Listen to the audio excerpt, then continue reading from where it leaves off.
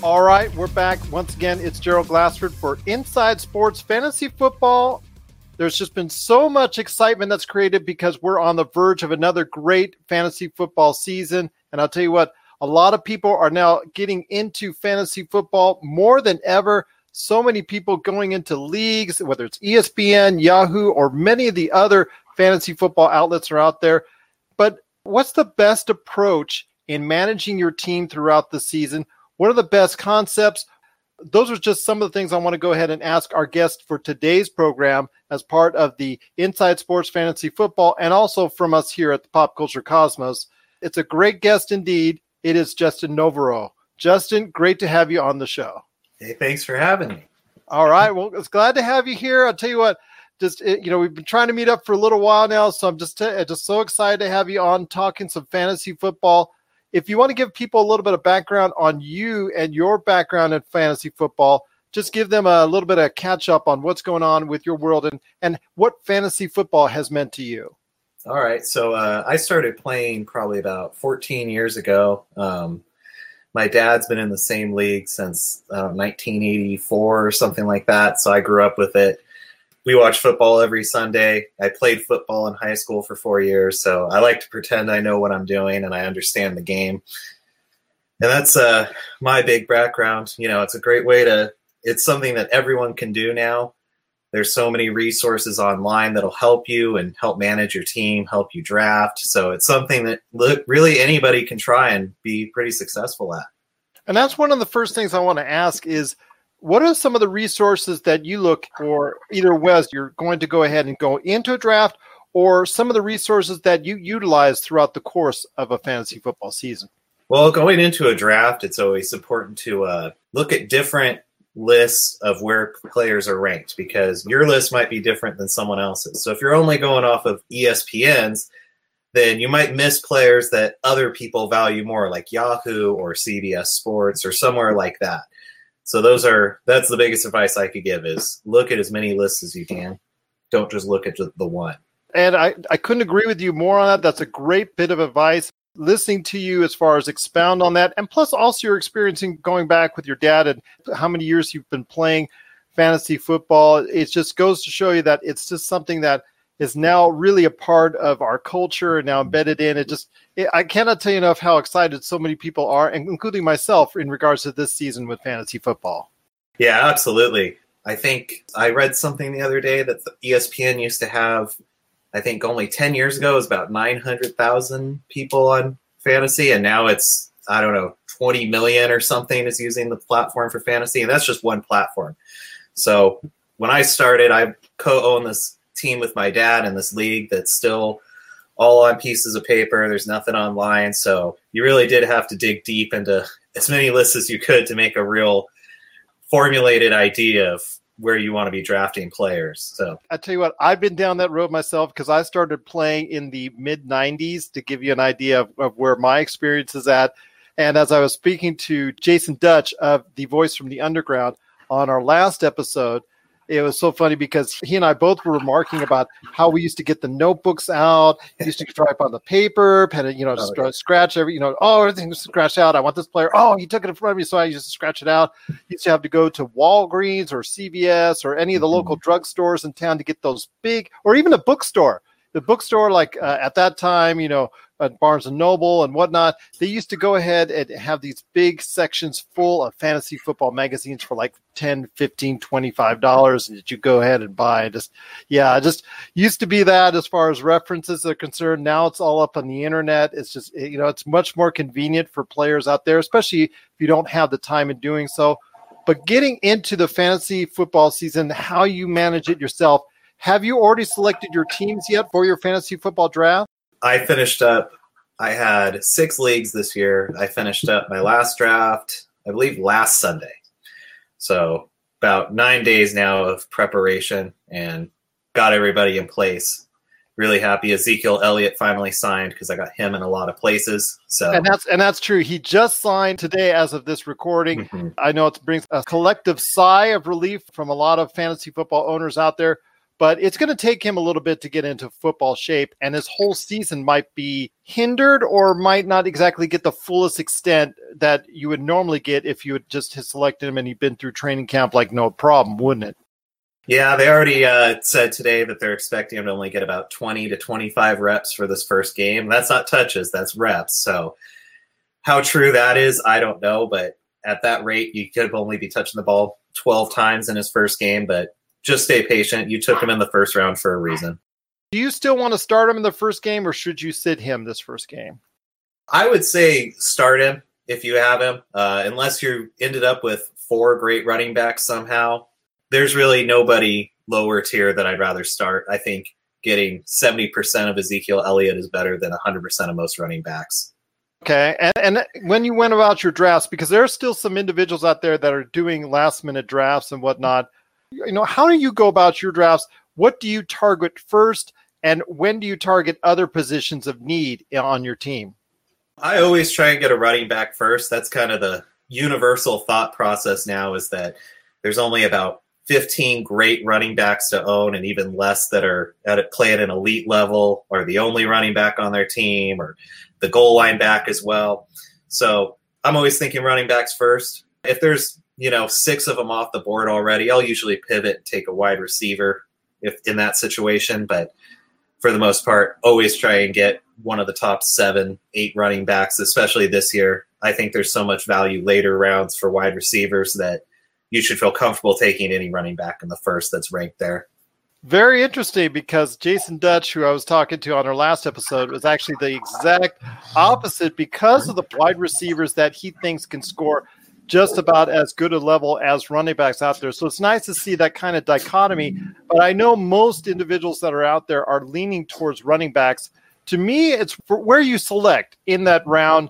If you're closer to the top, I think you need to, especially in that first round, point towards a running back. But if you're in the 5th, 6th, 7th, or even closer to the back end of the first round and whatnot, I think you need to go ahead and start looking at different areas of need first, because the best available talents might not necessarily be at running back after let's say the 3rd, 4th, or 5th pick. And that's true. There is definitely a drop-off from the top 4, because you're looking at Barkley, McCaffrey, Kamara, now Elliott we know as a lock as a top 4 guy. And if you feel more comfortable taking a DeAndre Hopkins or Devontae Adams instead of David Johnson, then I think it's a good call. Just make sure you have a backup plan when you get to the later rounds and you still need running backs. Now, about quarterbacks, because we talked about running backs and also wide receivers, because after you focus in on one, you're going to focus in on the other. When is a good time to start focusing in on quarterbacks to helm your team? I took both of mine as far as Deshaun Watson and Aaron Rodgers in the 5th and 6th rounds. They were still available. They're 2 of the top 5 that were rated in that point in time. So I kind of went and go ahead and chose them then, because I couldn't afford to pass them up because they were just so enticing out there. But your thoughts on when you should look for quarterbacks, or, some people choose them later and some people choose them sooner. I think you hit the nail on the head there. 5th, 6th round is the round I want to be getting a quarterback. If you want Patrick Mahomes, you're going to have to pay for the 3rd, which I think is right around where he should be. I think he's in a tier of his own this year. But I would encourage you to take guys in the 5th or 6th, or you can wait till almost the end of the draft and try and get a Phillip Rivers or Ben Roethlisberger if you really want to try and build bench depth. We'll be right back with more fantasy football. Check out what's been going on with the Pop Culture Cosmos Show and the PCC Multiverse. The better that these Marvel films do, the higher the standards are going to be for not just other films in general, but other Marvel films also. I think it's really hard to end a show with this many fans in a satisfying way. That's the Pop Culture Cosmos Show. And the PCC Multiverse. Playing worldwide on radio 7 days a week and wherever you get your podcasts. Once again, I'm on with Justin Novorot. I tell you what, it's just a great time for him to be out there talking some fantasy football. Blue Crew Chep is on once again. He was a great part of our show last time. He gave some great questions on our last program. I want to go ahead and give him some props again, but he's asking you, will Adrian Peterson's playing time be diminished further with new reports he has upset the coach? I actually caught wind of that too on the various news outlets. how much truth is there to those reports? I think where there's smoke, there's fire. But I also think that for most coaches outside of Belichick, they're not going to go ahead and just give in to their anger and just sit that person down. I still think Adrian Peterson early on is a play as a second running back or a flex, because I think he at least the first 3, 4, 5 games till he gets hurt or gets replaced, that he's still a very viable fantasy option.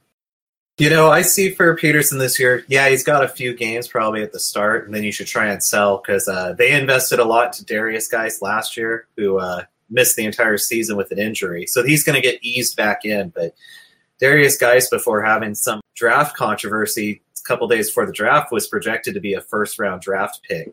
So the Redskins really got a star running back there waiting to take over. So Peterson, I don't think will be affected by making Gruden angry or anything like that. I think he's still going to be a safer play, flex range, running back 2 for the first few weeks. But after that, I would try and sell him pretty quick after his first big game. I've never seen a member of the Gruden family angry. No, not at all. They're always calm and collected guys. So. That they are. Okay, maybe not.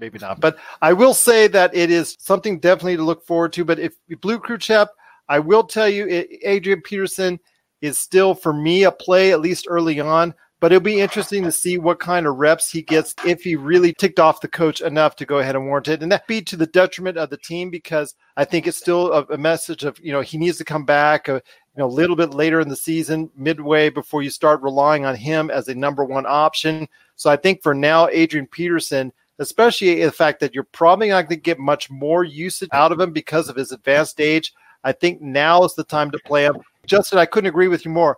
2, 3, 4 games into the season, you get a great offer for him. By all means, Blue Crew Chap or anybody else out there that has Adrian Peterson on their team, you should go ahead and make a move on him. So, that's some great thoughts right there.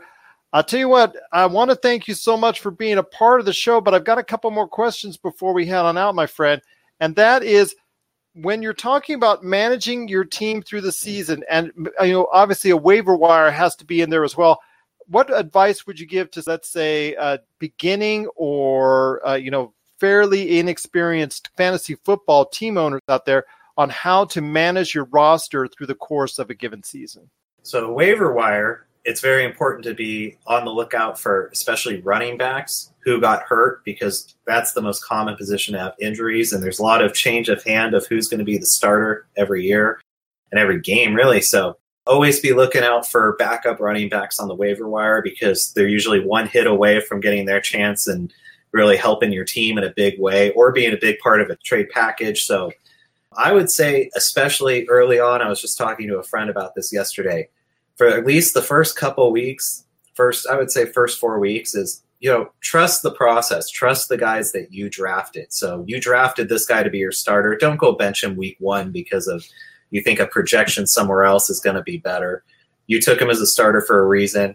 I would say make sure, start with your drafted team first. And once you have somebody break out or somebody slumping, then you can start moving some pieces. But make sure you stick with those guys from draft day. That's some sound advice indeed. I'll tell you what, Justin, it's just been great having you part of the program right here on Inside Sports Fantasy Football. But I've got one last question before we head on out.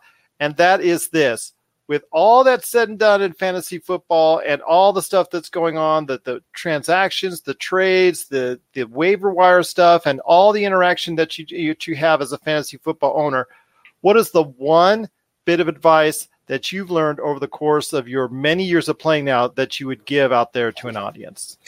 I would say the biggest thing is start the players that you like, get players that you like. If you're a fan of a certain team, and you're not sure, if you're a Jets fan and you see Le'Veon Bell, but you're not sure if David Johnson's going to be better, take Bell, because it's going to be more fun for you to root for the guys you like, and it's going to get you more involved, and it's going to make you manage your team better.